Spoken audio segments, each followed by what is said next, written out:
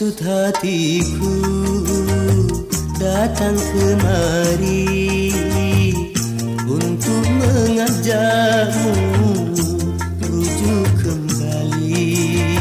Fikirkan dulu maksud hatimu, ku tak mau nanti bercerai lagi.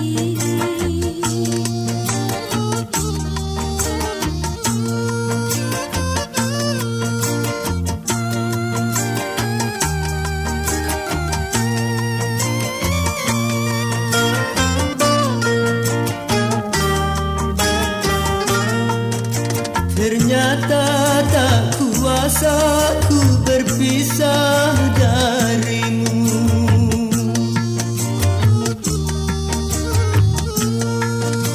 Baru kini terasa aku membutuhkanmu. Juga itu sayang yang aku rasakan. Maafkan sayang kesalahanku yang dahulu telah menceraikanmu.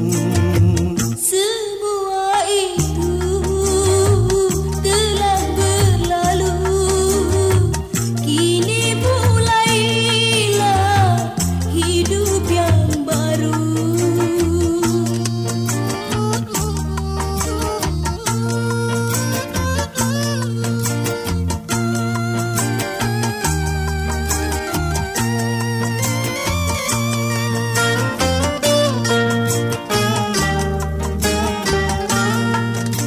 Ternyata tak kuasa ku berpisah darimu.